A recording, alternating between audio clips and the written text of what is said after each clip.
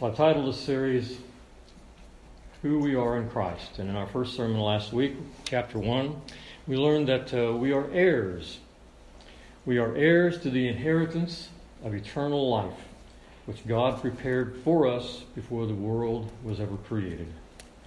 And Paul uses the touching analogy of adoption there in chapter 1 to describe how God has brought us into his family. And he says that we are adopted as sons. And his reference was to the fact that in the ancient culture, only male children could be heirs of the father's estate. So when a male child was adopted, he was immediately made an heir of the father's estate. And Paul's point being that in Christ, God adopts us just like sons were adopted in that culture. Meaning that when we are adopted, we are made heirs of the Father's estate. We are made heirs to the inheritance, the eternal life that God has for us. Something that God has planned before the world was created. Paul says that he predestined that in Christ we would be adopted and made heirs of the inheritance of eternal life. Now today we're going to move on to the second chapter of Ephesians.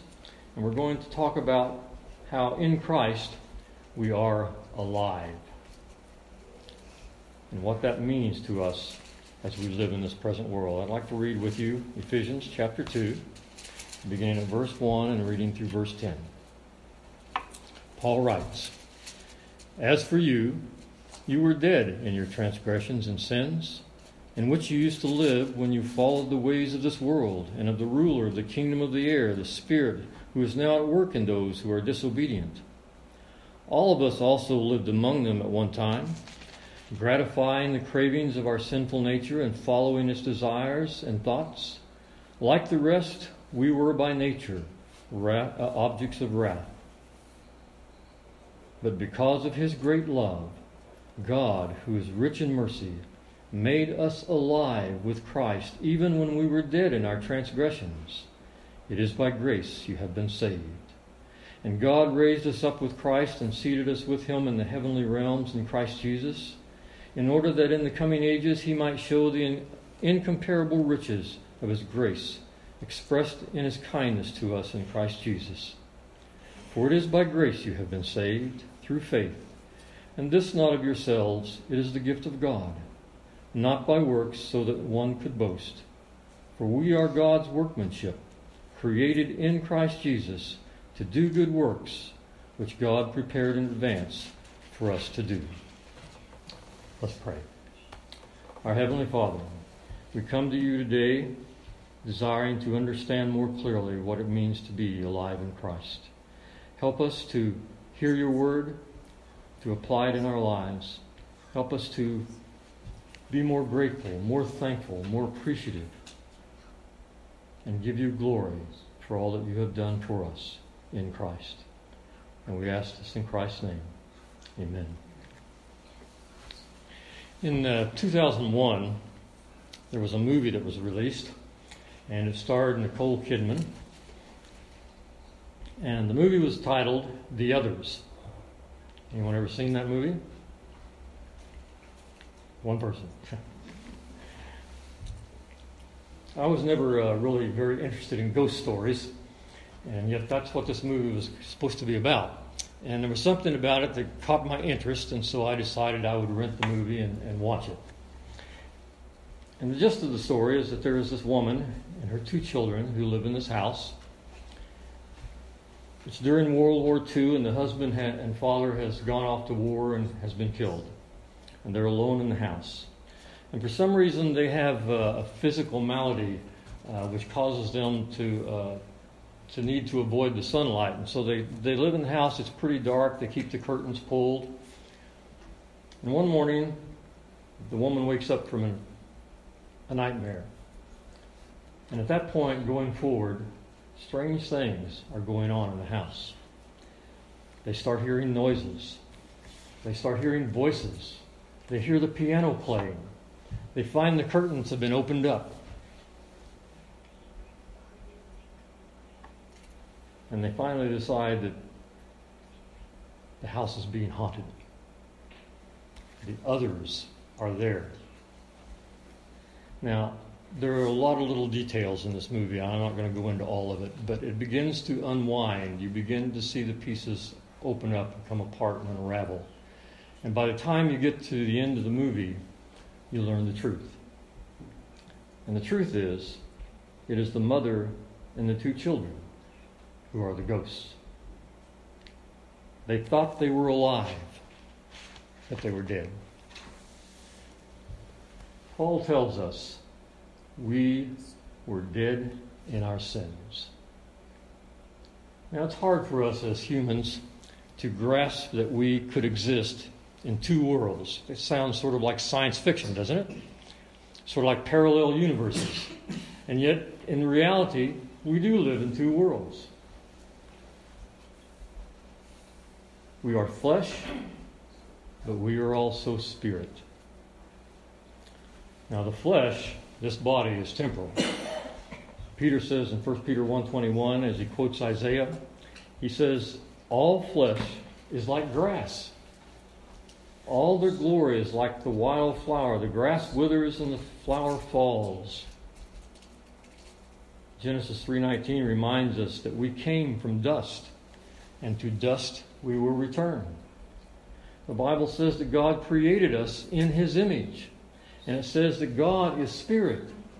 And it says that He made us from the dust and He breathed into us life. The breath of life.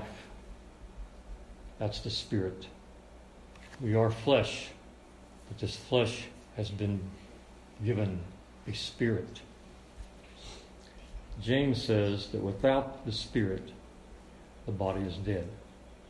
It is the spirit in us that is life. It's not this body.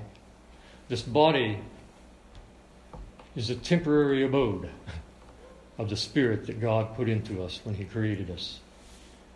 Yes, we are flesh, but our life is in the spirit. When Paul says that we were dead in our transgressions and sin, he's talking about the spirit. Romans 3:23 says that for the wages of sin is death. And he's not talking about the body, because the body is like the grass.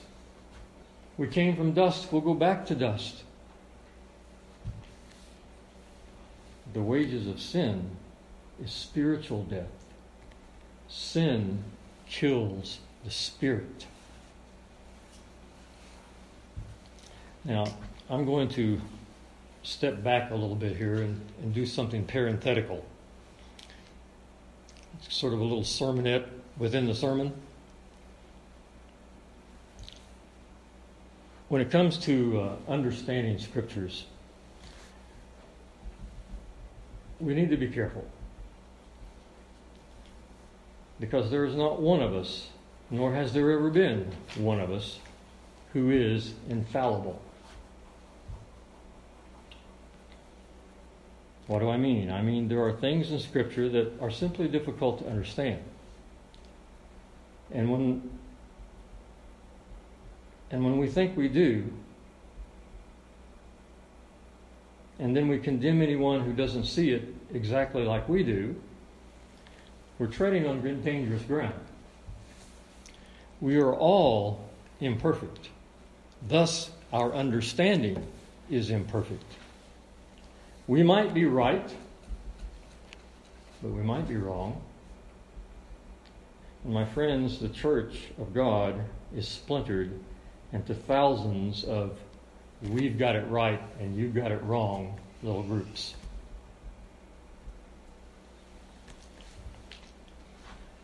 That all those doctrines, all those teachings that we think we have right and everybody else has wrong,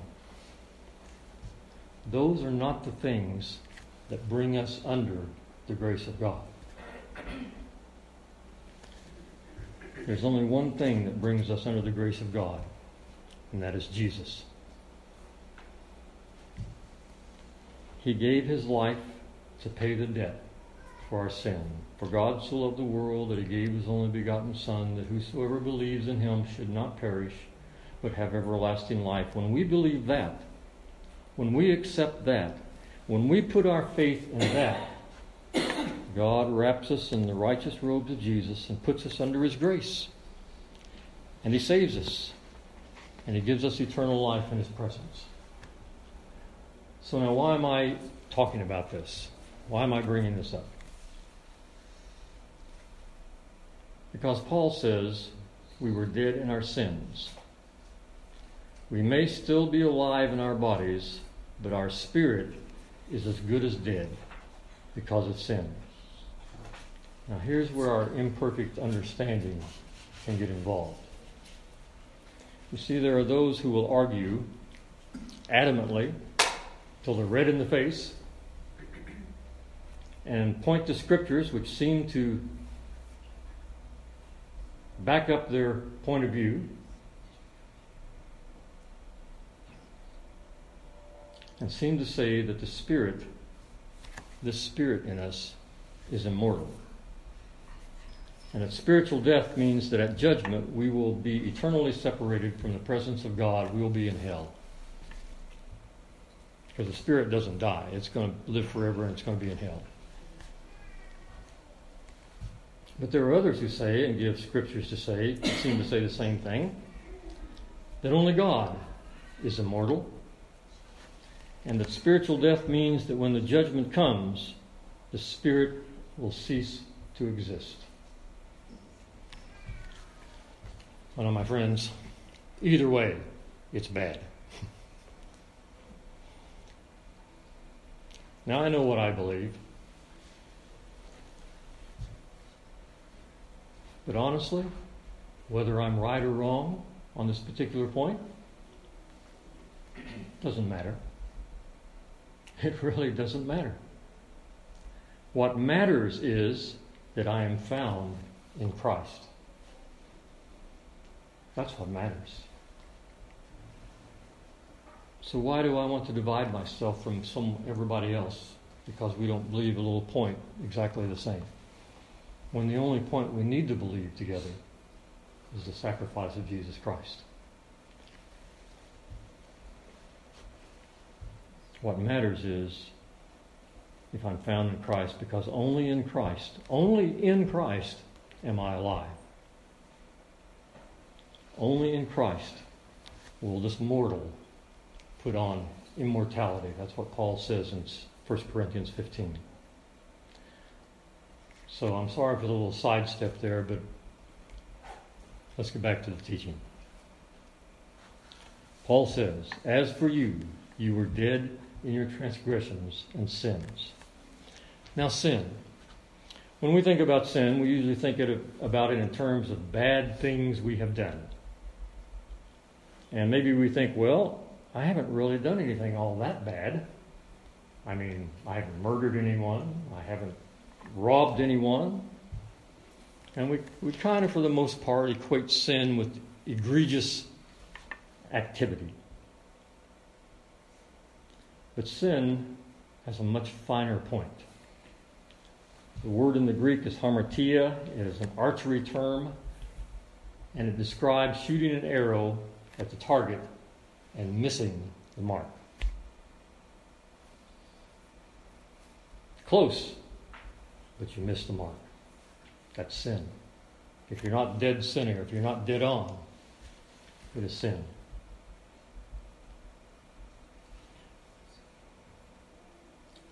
It's kind of like the difference between getting across the railroad track before the train hits you and almost getting across the track before the train hits you. It's not like horseshoes. You don't get credit for being close. Sin is anything less than perfect. If we miss the mark of perfection in anything, our thoughts, our actions, our attitudes, it is sin. Paul writes in Romans 3, all have sinned at a point in time. All have sinned. All have missed the mark and fall, and that word fall has continuing action. For all have sinned and continually fall short of the glory of God. We continually miss the mark. And we're told in Revelation, speaking of heaven, nothing impure will ever enter there.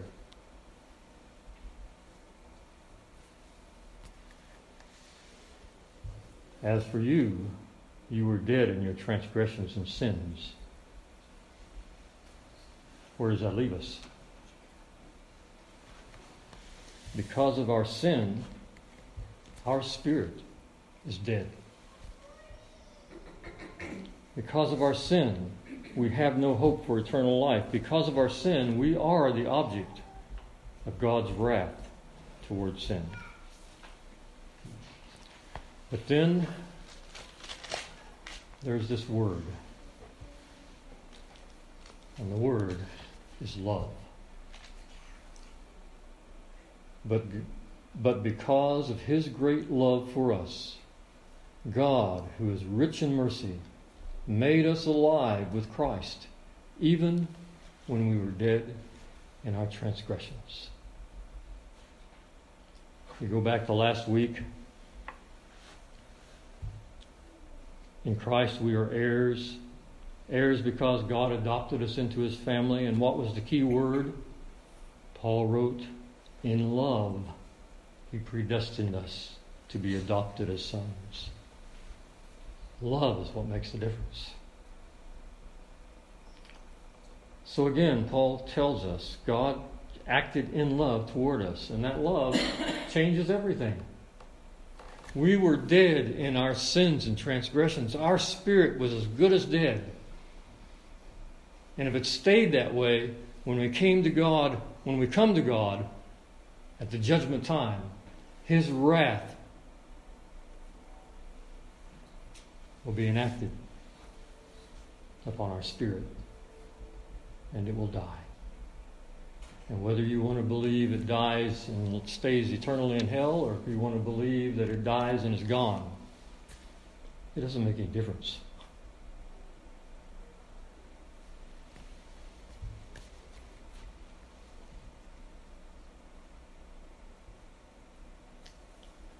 But God, who is rich in mercy, God who loved us, He made us alive in Christ. The mother and two children in that movie, they thought they were alive, but they were dead. That is where we are without Christ. We may be living in our flesh. We may think we have a full life. We may think we have a lifetime ahead of us. But if we are not in Christ, our spirit is dead in the eyes of God. And when judgment comes, our spirit will succumb to the wrath of God towards sin. His justice will be handed down, and our spirit will be eternally dead. But because of His great love for us, God, who is rich in mercy, made us alive in Christ. Because of His great love toward us, He chose to bring us back to life. He chose to make us alive even when we were dead. He chose to do this in Christ. If we accept the sacrifice of Jesus on the cross for our sins, God puts us in Christ. And this act of love by God is called grace. Paul continues, it is by grace you have been saved. Grace. Now we've talked about this in the past, but let me just hit it one more time. Grace is not God giving us what we don't deserve. That's what we've always been told about grace. I remember growing up hearing that. Grace is God giving us what we don't deserve. But the truth is, grace is God giving us what we do deserve. We don't deserve it because of anything we've done. We don't deserve it because of anything we'll ever do. We don't deserve it because of our good works. We don't deserve it because we try to be nice people and good people and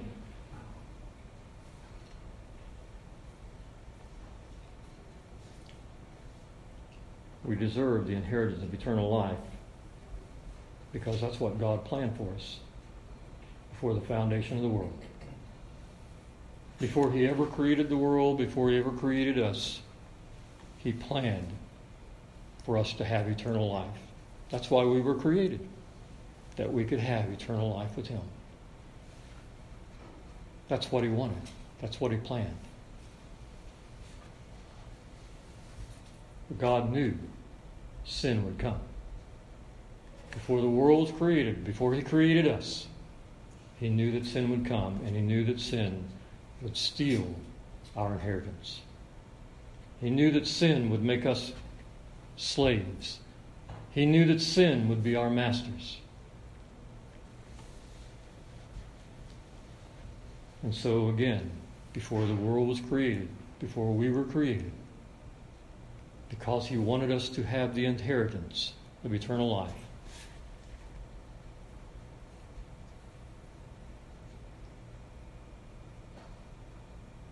God set out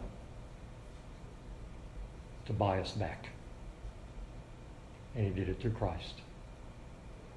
He planned, before it all came about, to redeem us. He wanted us to have eternal life. He created us for it. Sin took it away from us. He gives it back to us in Christ. He redeems us. That's what redeems means, to buy back. In Christ, God gives us what He intended us to have, eternal life.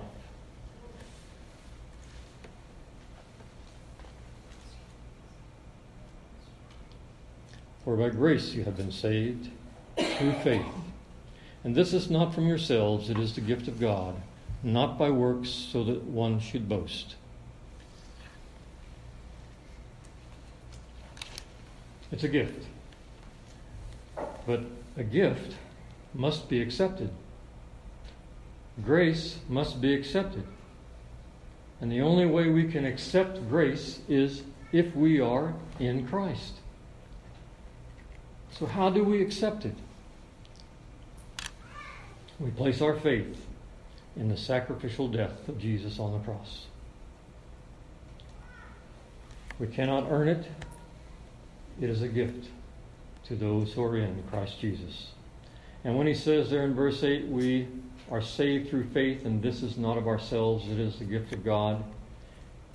He is not saying faith is the gift of God. He is saying salvation is the gift of God.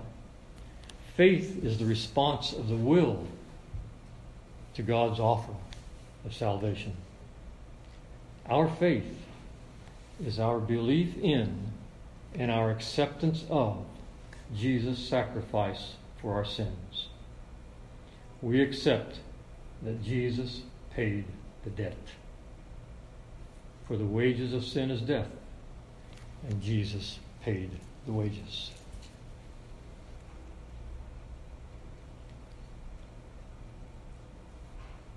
Salvation is the gift of God, not by works, that no one should boast.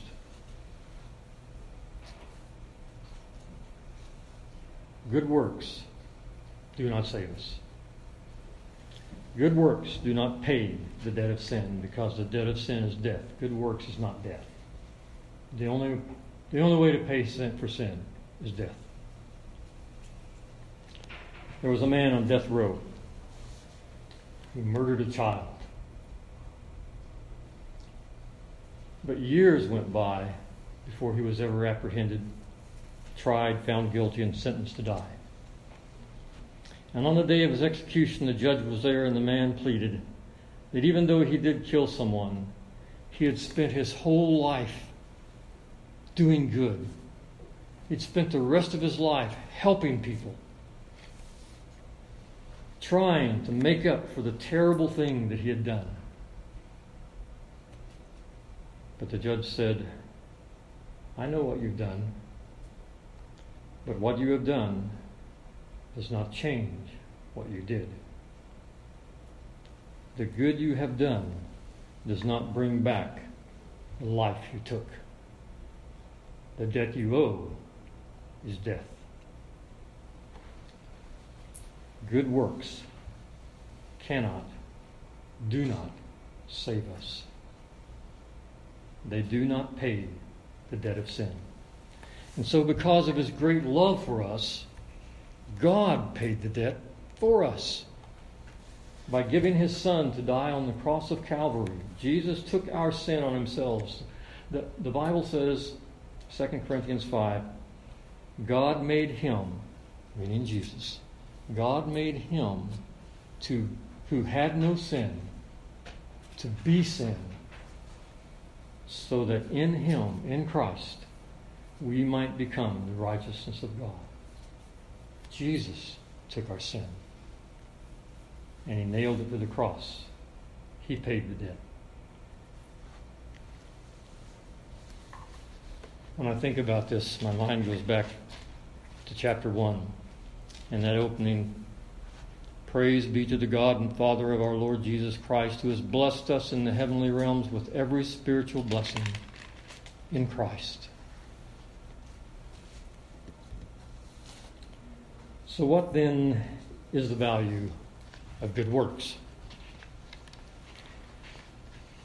Verse 10, Paul says, for we are His workmanship, created in Christ Jesus to do good works, which God prepared in advance for us to do.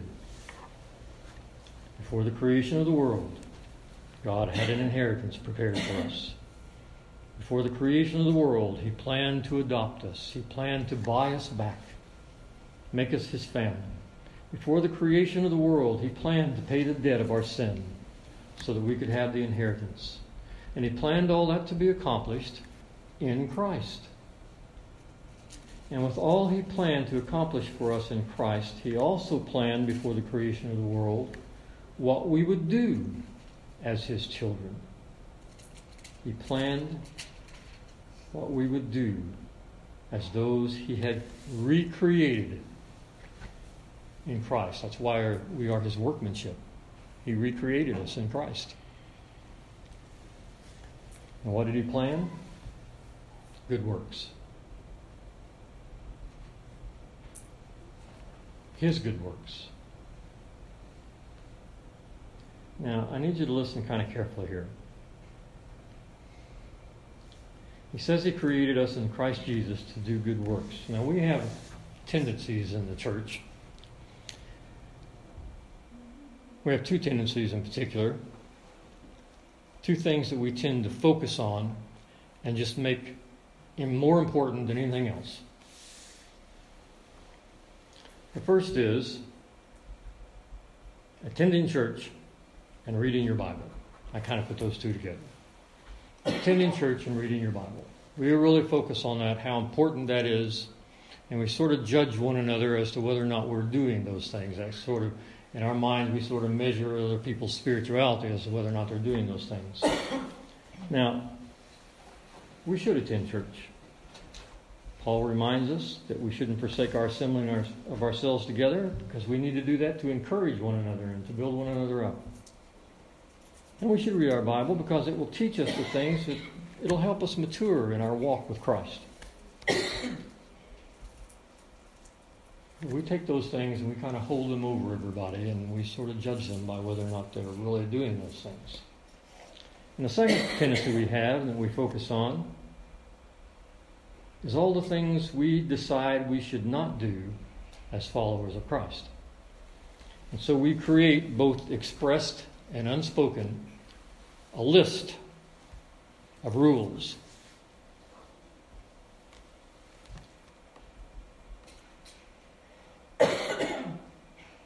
And we make this the criteria by which we decide if we are being good Christians. We have a little checklist of rules. And we look at other people and we check off the list. Are they doing that? Are they doing that? And we decide because of our list of rules that we have whether or not they're really being good Christians.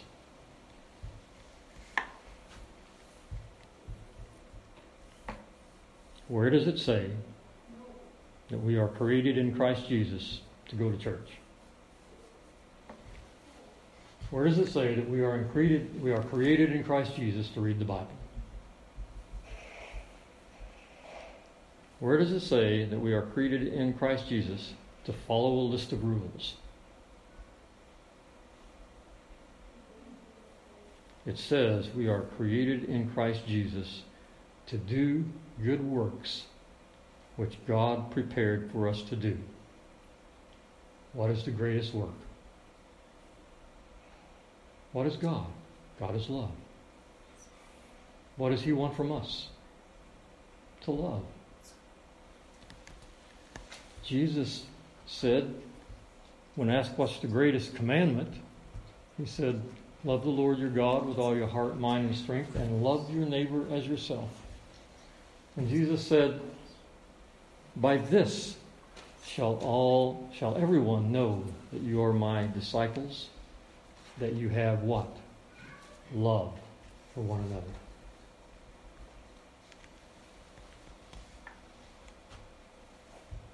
When we are living the love of God,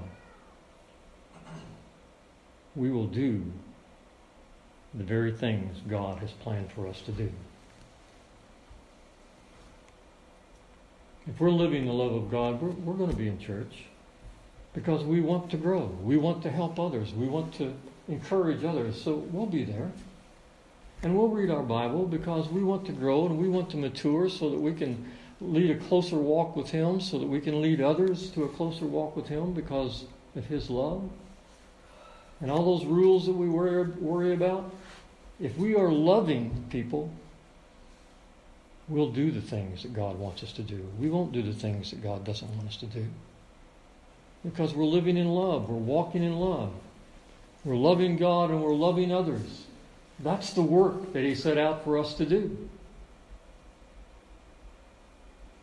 We were created in Christ Jesus for good works, which God prepared for us to do. When we are in Christ, we are alive. Alive to do the works of Him who gave us life in His Son. A few years ago, I participated in a funeral of a lovely lady, relatively young, who died. She was a very godly woman, very involved in the church, very involved in people's lives, living out the Christian walk, living in love.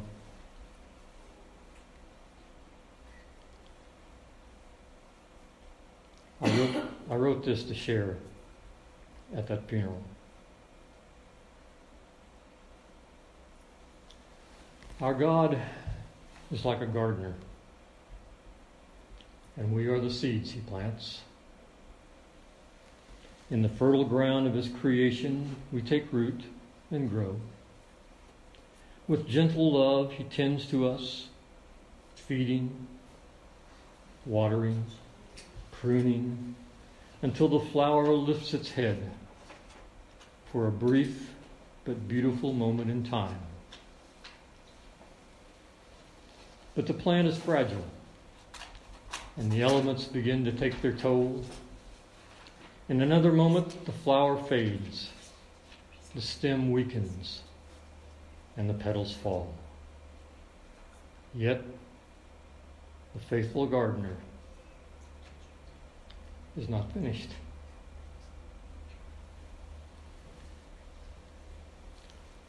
Reaching down, He sifts the silent flower, and there from its darkened petals He takes back the seed of life.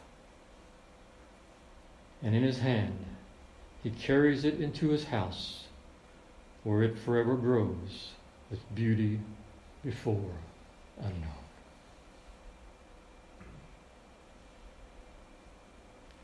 In Christ, the seed of life is alive.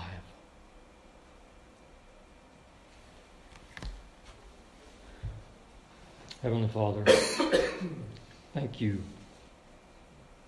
We praise you for giving us back life, for taking us in Christ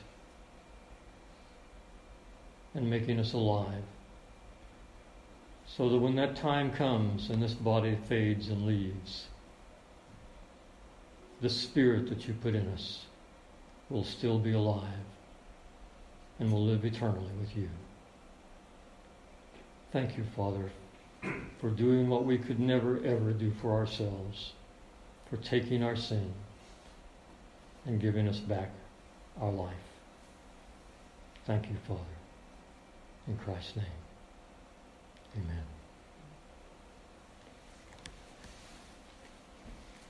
We have a song of invitation, a song of dedication. I invite you to stand and sing it with us. It's in your bulletin there. If you feel that you need to make some kind of decision for Christ today, maybe a rededication of your life, a recommitment, we invite you to do that. Let's stand and sing. All to Jesus.